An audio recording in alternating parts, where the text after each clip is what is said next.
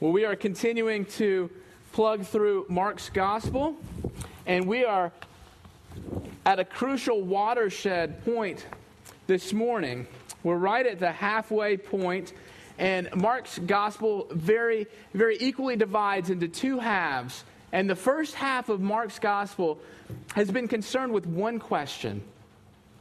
The question of who is Jesus?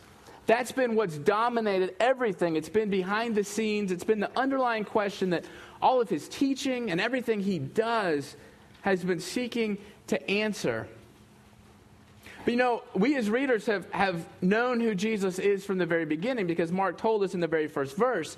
In Mark 1:1, he says, the beginning of the gospel of Jesus Christ, the Son of God. So it's been obvious to us as the readers, but we've seen that the disciples have been very slow to see who Jesus is and to really understand the ramifications of that. And so their quest for understanding comes to somewhat of a climax in this passage.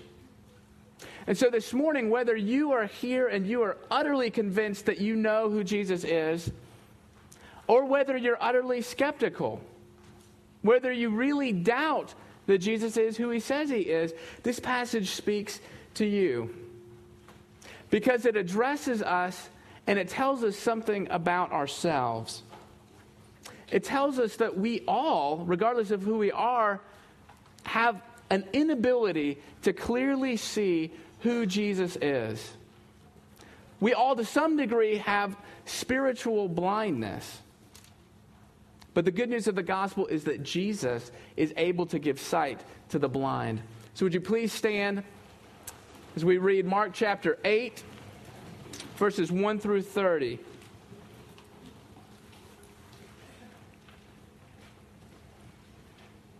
Mark 8, 1 through 30. In those days, when again a great crowd had gathered and they had nothing to eat, he called his disciples to him and said to them, I have compassion on the crowd because they have been with me now 3 days and have nothing to eat. And if I send them away hungry to their homes, they will faint on the way. And some of them have come from far away. And his disciples answered him, how can one feed these people with bread here in this desolate place? And he asked them, how many loaves do you have? They said, 7. And he directed the crowd to sit down on the ground, and he took the 7 loaves, and having given thanks, he broke them, and gave them to his disciples to set before the people. And they set them before the crowd. And they had a few small fish, and having blessed them, he said that these also should be set before them. And they ate, and were satisfied. And they took up the broken pieces left over, 7 baskets full. And there were about 4,000 people, and he sent them away. And immediately he got into the boat with his disciples and went to the district of Dalmanutha. The Pharisees came and began to argue with him, seeking from him a sign from heaven to test him. And he sighed deeply in his spirit and said, why does this generation seek a sign? Truly I say to you, no sign will be given to this generation. And he left them, got into the boat again, and went to the other side. Now they had forgotten to bring bread, and they had only 1 loaf with them in the boat. And he cautioned them, saying, watch out, beware of the leaven of the Pharisees and the leaven of Herod. And they began discussing with one another the fact that they had no bread. And Jesus, aware of this, said to them, why are you discussing the fact that you have no bread? Do you not yet perceive or understand? Are your hearts hardened? Having eyes, do you not see? And having ears, do you not hear? And do you not remember when I broke the 5 loaves for the 5,000? How many baskets full of broken pieces did you take up? They said to him, 12. And the 7 for the 4,000? How many baskets full of broken pieces did you take up? And they said to him, 7. And he said to them, do you not yet understand? And they came to Bethsaida, and some people brought to him a blind man and begged him to touch him. And he took the blind man by the hand and led him out of the village.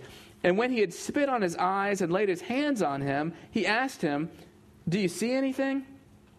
And he looked up and said, I see men, but they look like trees walking. Then Jesus laid his hands on his eyes again, and he opened his eyes. His sight was restored, and he saw everything clearly. And he sent him to his home, saying, "Do not even enter the village." And Jesus went on with his disciples to the villages of Caesarea Philippi. And on the way, he asked his disciples, "Who do people say that I am?" And they told him, "John the Baptist, and others say Elijah, and others one of the prophets." And he asked them, "But who do you say that I am?" Peter answered him, "You are the Christ." And he strictly charged them to tell no one about him. This is the word of the Lord. Thanks be to God. Please be seated. Will you pray with me?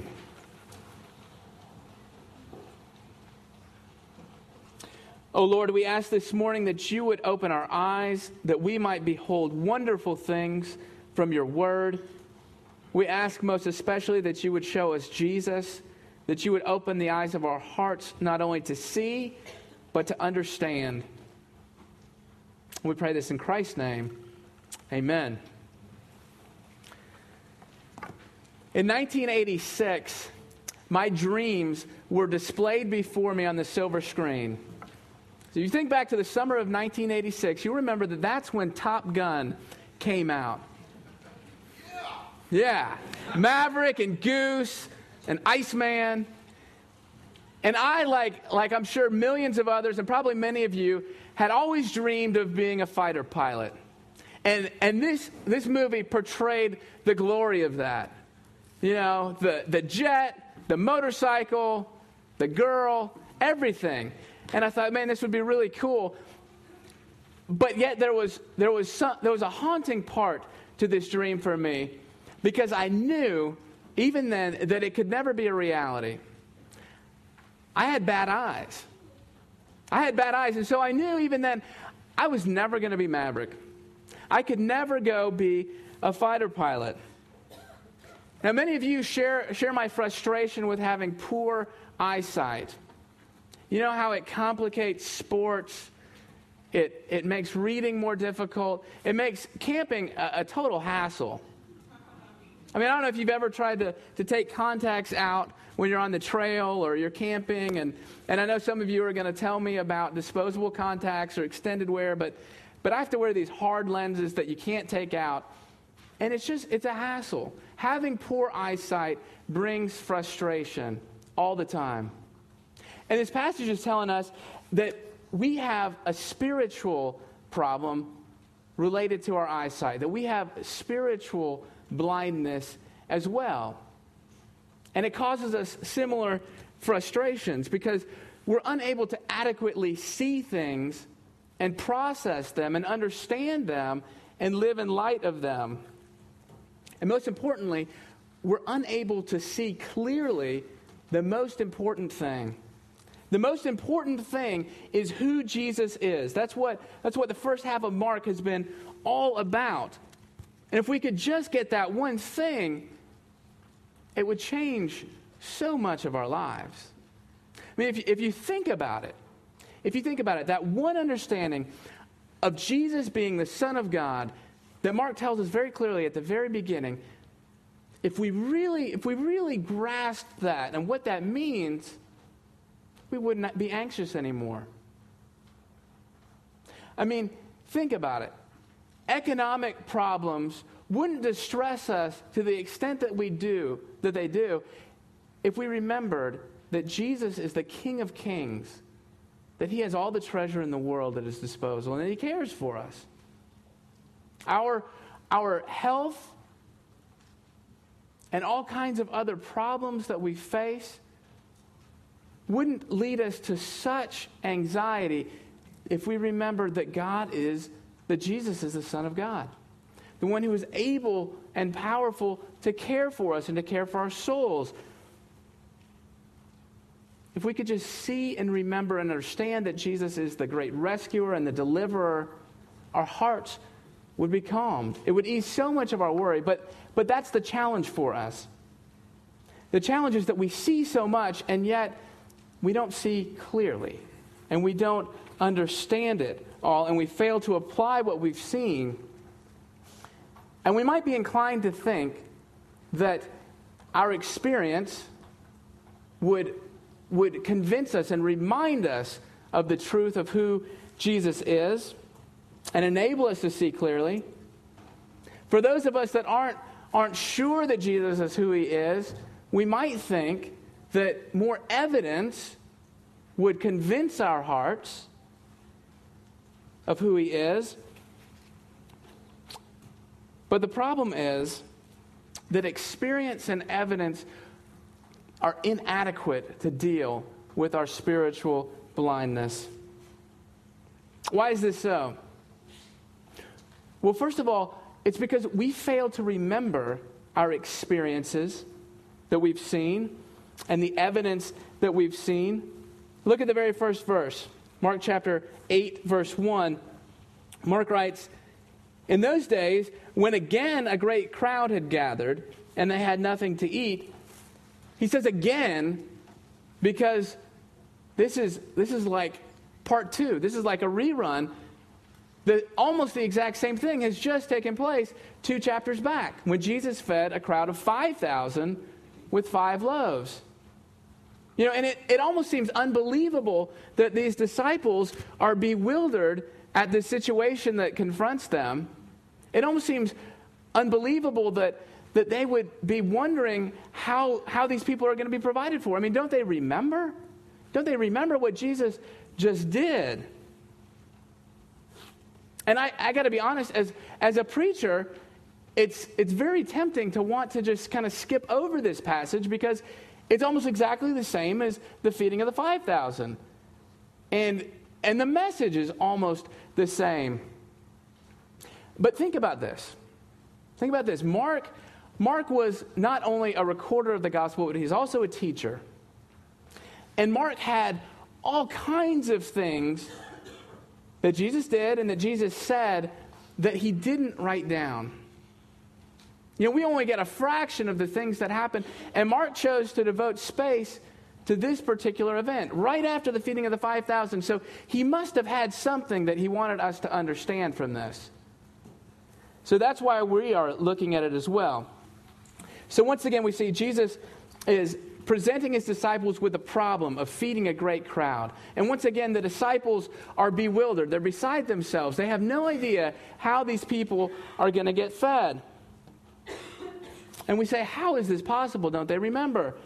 But what Mark is teaching us is the great extent of spiritual blindness. We've already seen the feeding of the 5,000. What should the disciples have known? What should they have remembered? What should they have understood?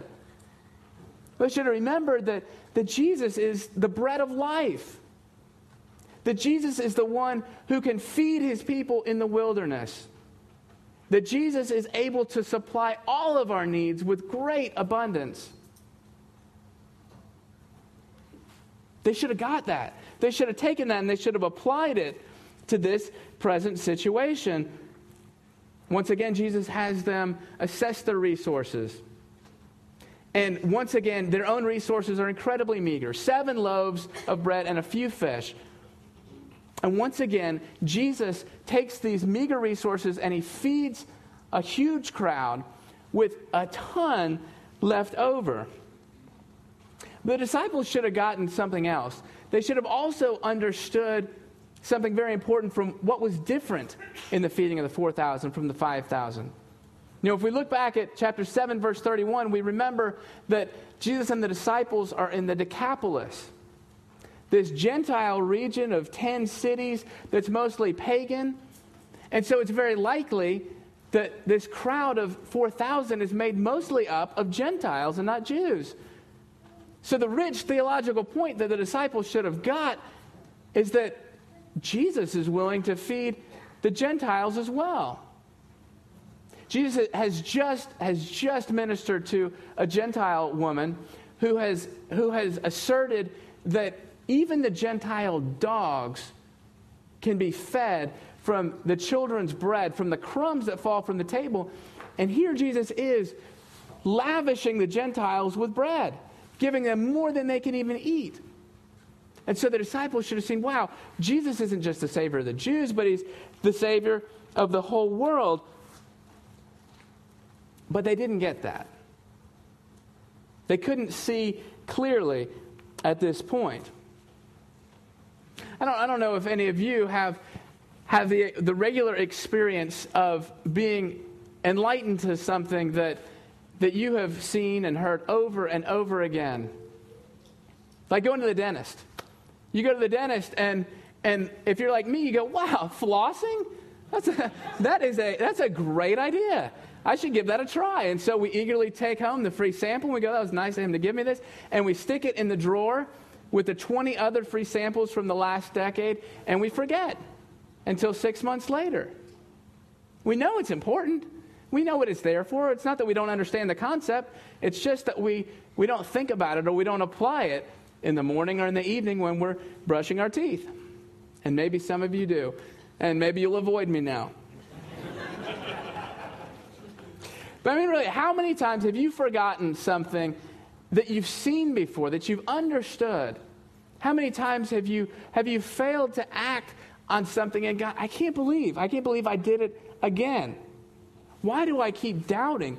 Why do I continue to doubt whether God will care for me now? I know He's cared for me in the past. Why do I doubt that He'll care for me now? Why do we get so anxious? Why do we get so concerned? Why do we think that maybe God's not willing to help us this time? What this passage calls us to do is to remember what we have seen about Jesus and who He is and His ability to provide for all of our needs, and to apply that day by day, in the morning and in the evening, to the situations that arise in our lives. To remember His care because we've seen that He has given everything, that He's given His own Son for us. How would He not also graciously give us all things? But we don't see because we forget our experience and the evidence that we have. Others of us don't see clearly because we're wearing the wrong lenses. You know, if you've worn glasses or you've worn contacts for many years, you can become convinced that you're seeing everything clearly. I mean, of course, officer, I can see clearly. I've got glasses on, don't I? Glasses that I got 25 years ago. It's very easy for us to slip into a mode of assuming that we understand everything. And that's what happens with these Pharisees. Look at verse 11. Jesus meets this group of Pharisees who assume that they understand everything clearly. They're sure that they know exactly what the Messiah is supposed to be like. And so they are sure that Jesus is not Him. In verse 11, they demand a sign from Jesus.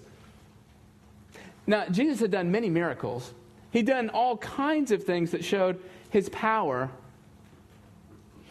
But it was always possible for them to take the evidence of who Jesus was and to come up with some other explanation for what it could mean.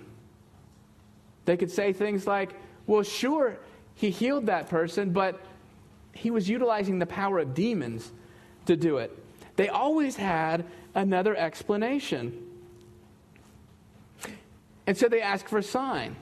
And they're not really asking for another miracle. What they're asking for is some kind of affirmation from heaven that the sign is what Jesus says it is. And you know what? That's actually a very biblical notion. You know, if we look through the Old Testament, God actually tells people, hey, there's good prophets and there's bad prophets. And there are wrong signs, signs that you shouldn't believe. And so those have to be tested. So the desire for authentication isn't in and of itself bad. But the thing that's bad is their hearts. Look at their motive. Mark tells us that their motive is to test Him. They're not open to being convinced. They're not expecting a sign that will convince them of who Jesus is. All they're trying to do is discredit Jesus. And so they ask for a sign. They ask for Jesus to prove beyond a shadow of a doubt that He is the Messiah. But you know what? That's not the way that faith works. The Pharisees have these presuppositions at work in them. They have these preconceived ideas of who the Messiah is supposed to be. They're so sure that they are seeing clearly that they automatically filter out anything that might contradict what they already have committed themselves to. They know that the Messiah is supposed to be a political power figure. They know that he is supposed to come in and overthrow the oppressors, that he is supposed to take down the Roman government. And here is Jesus walking around Galilee being humble and healing people and serving people and frankly looking fairly weak and meek in his attitude towards the oppressor. And so they just know that this can't be our guy. And so anything that comes to them, any evidence that comes to them gets filtered through their lenses and they automatically dismiss it. Anything that doesn't fit in their categories, they write off. They're unwilling to examine their grid to see if really their grid might need a little tweaking. They're really very close-minded, these Pharisees are. And you got to wonder, how much evidence would have been enough? What would have been enough to convince these guys, beyond a shadow of a doubt, that Jesus was who he says he was? And we can think of all kinds of things. And we might even think of the greatest thing ever, the greatest sign, Jesus rising again from the dead. And yet, Luke tells us a parable about this very thing. The parable of the rich man and Lazarus. And the rich man is in hell, or he's in Hades, and he asks that Lazarus be sent back from the grave to his family to warn them. Because he says, if they see someone who's come back from the dead, then they will believe. And you know what the answer is? The answer is, if they don't believe Moses and the prophets, if they don't believe the Bible, then they won't believe even if someone should rise again from the dead. That doesn't mean that the resurrection isn't fantastic evidence for the truth of who Jesus is. It's the greatest evidence that we have. But that evidence was around for all kinds of people in the first century and for the last 20 to see. And still, there's an ability to filter that out, to come up with other explanations. So more evidence isn't the answer. And what the Pharisees are really trying to do by asking for that is to excuse their own willingness to believe. They're asking Jesus to prove himself. And yet the question is, what are they doing with the evidence that they already have? And so Jesus refuses to give them a sign. But why? I mean, why would Jesus be so unwilling to give these people who are asking for a sign? Why would he be so willing to give them a sign? I mean, is Jesus here saying that faith is just something that we leap out into blindly? Is he saying this is what Christianity is? Don't worry about evidence. Don't worry about reason. Just jump. No, that's not what he's saying at all. He's already given tons of signs. But the Pharisees have their glasses on that distort everything that they see. And what they really need is not another sign. They need to have their glasses ripped off. Some of you have probably been to a picnic, and you've been in a place where parents are feeding kids, and there's hamburgers and there's hot dogs and there's cupcakes, and kids are sitting on the ground, and there's always a kid who's sitting there next to his dog. And every time the parent gives the kid some food, the dog gobbles it up. He gets a hot dog, and the dog gets the hot dog. He gets a cupcake, and the dog gets the cupcake. And eventually, the parents get tired of feeding the dog, and so they say to their son, I'm happy to give you a cupcake, but you've got to come sit at the table. And the child starts crying because he doesn't want to sit at the table. He wants to sit on the ground with his friends. But the parents are unwilling to continue to give hot dogs and cupcakes to get gobbled up by the dog. And what Jesus is saying to these Pharisees is, look, unless you're willing to come to the table, you'll never be fed. You'll never be nourished because you've got this giant dog of unbelief sitting next to you that's going to gobble everything up. So unless you're willing to step away from that dog of unbelief, you're going to go hungry.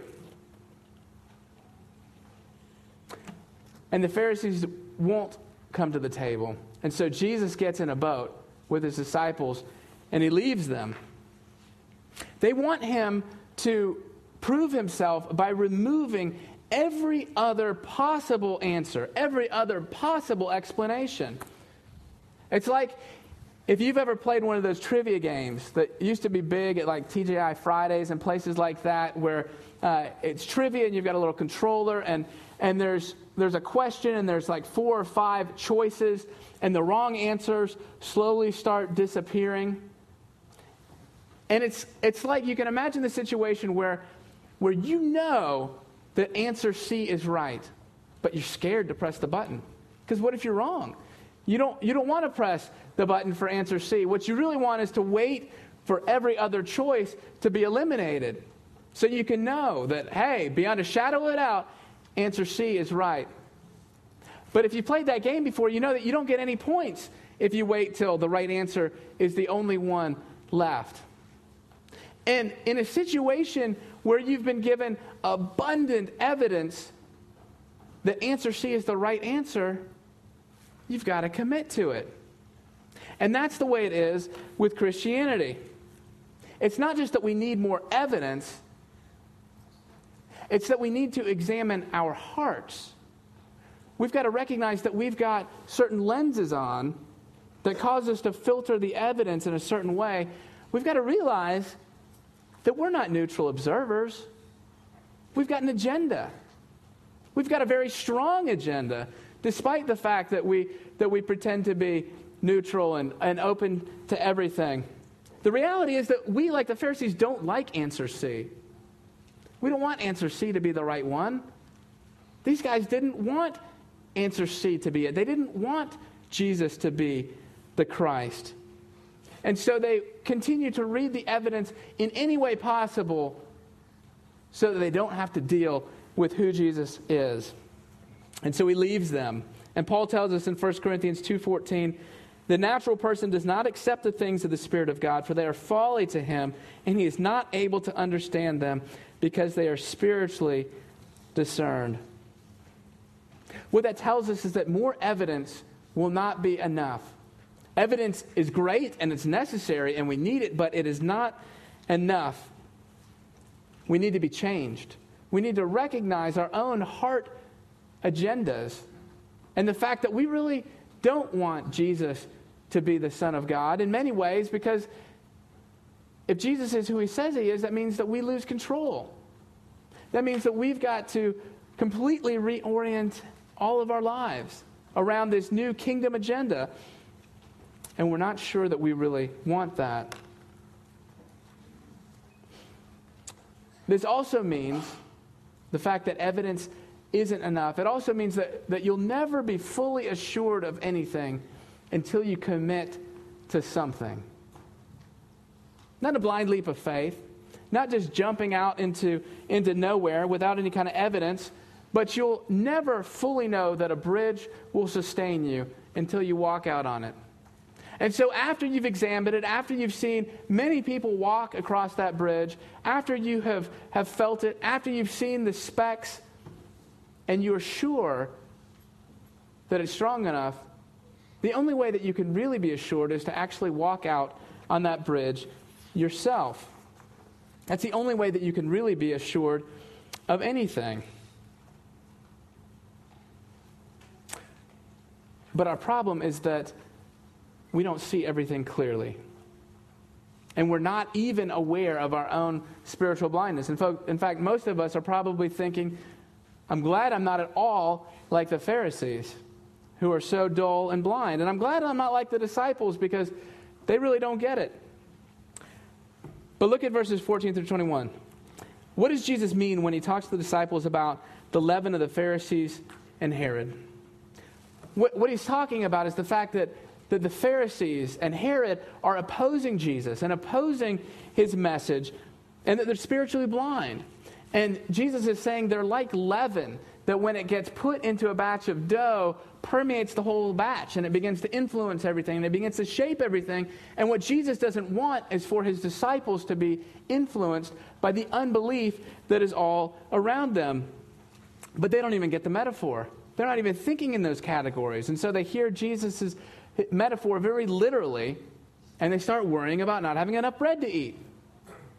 And so Jesus rebukes them. He says, "Why are you talking about bread? Don't you understand? Don't you get it, guys? Are your hearts hardened? Having eyes, do you not see? I mean, having ears, do you not hear? Don't you remember?"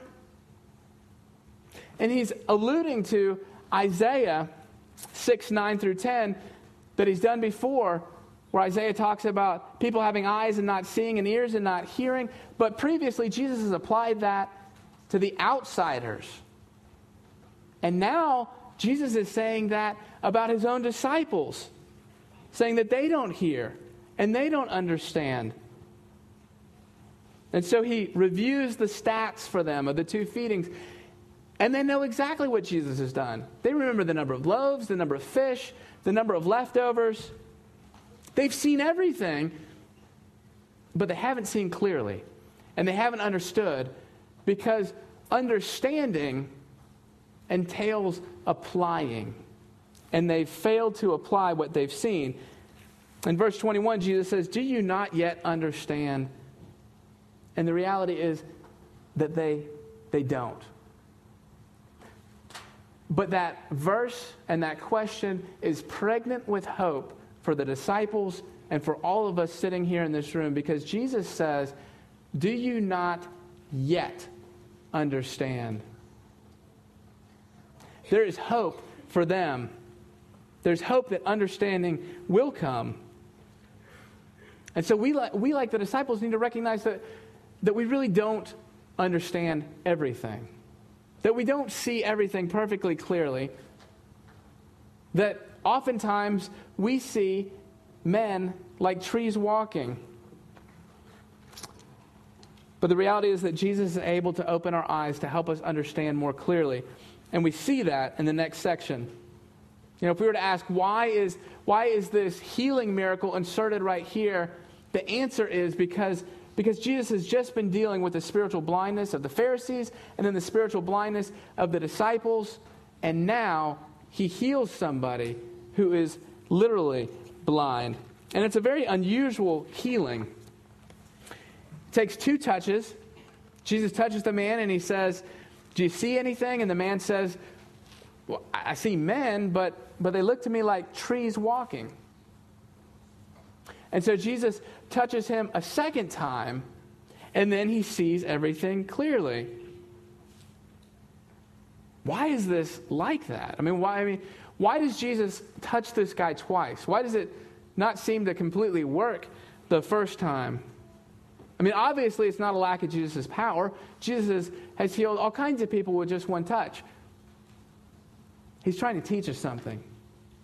He's trying to teach us that spiritual blindness isn't cured like that, but it's oftentimes progressive.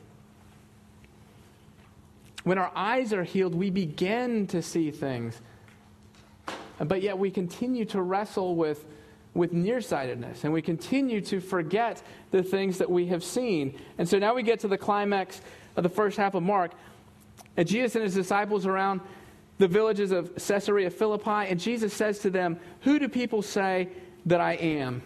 That's the point that Jesus has been trying to get across to them the whole time, through everything he's been doing. Who do people say that I am? And they come up with various answers. They say, some people say John the Baptist, some say Elijah, some say you're one of the prophets. All of the answers kind of revolve around this idea of Jesus being a prophet, and that's a positive. That's a positive thing. Being a prophet's a positive thing, but it's inadequate. It's not sufficient, because Jesus is more than a prophet. And they've got to know who he is. See, prophets point to something else. Prophets teach. And in other religions, the founder or the main leader is intent upon people understanding certain teaching. And the prophets point to a teaching, or they point to something else. But Jesus is saying, no, all the arrows come to me. In Christianity, it's all about me. You've got to deal with me and who I am. And that's the most fundamental thing. And it might seem incredibly arrogant, but Jesus is saying, that's the most important thing. I'm not just a good teacher. I'm not just somebody that you can admire. You've got to deal with what I'm saying here. You can accept it or you can reject it, but you can't put me in this other category of being a prophet or a good teacher. So Jesus turns to his disciples and he says, who do you say that I am? And Peter unleashes one of the greatest confessions in the Bible. He says, you are the Christ. You're the Messiah, the one who is coming to deliver his people.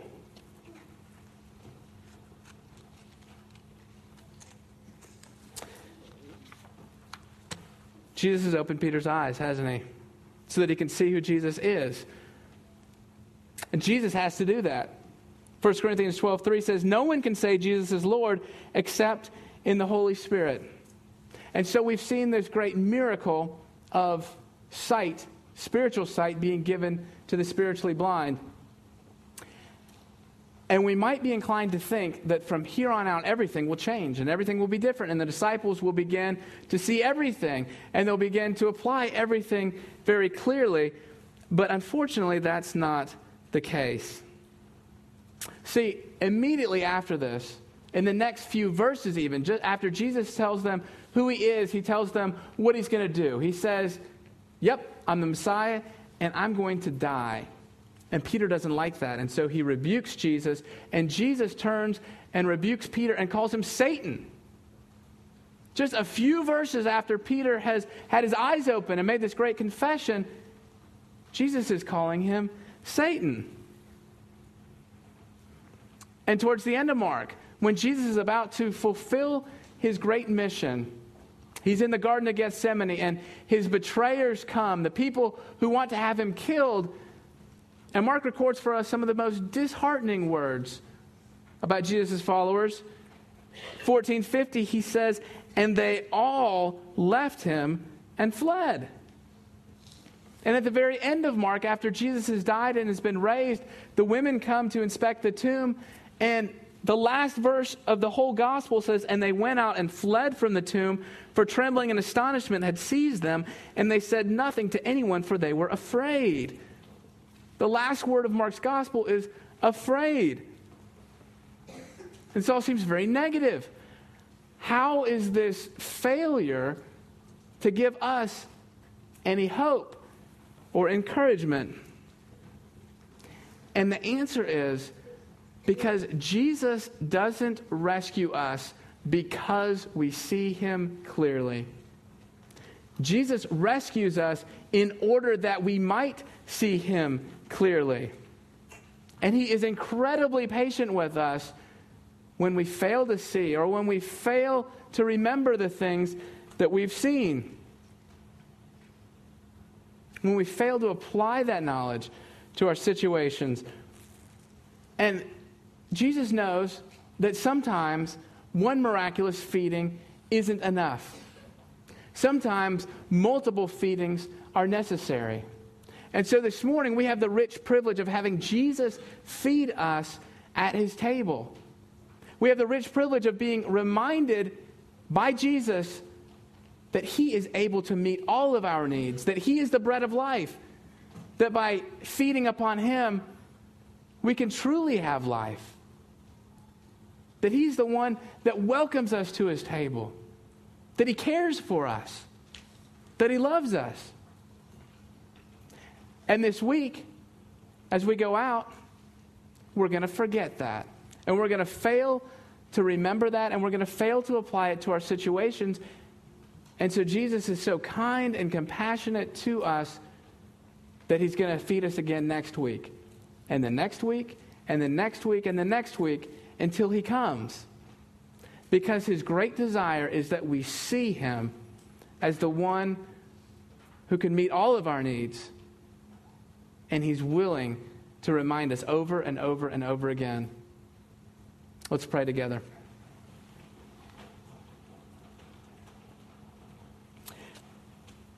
Heavenly Father, we do thank you that you remind us of your care for us, that you know that we are frail, that you know that we are slow to understand. You know that we forget the things that we have seen, and yet you comfort us.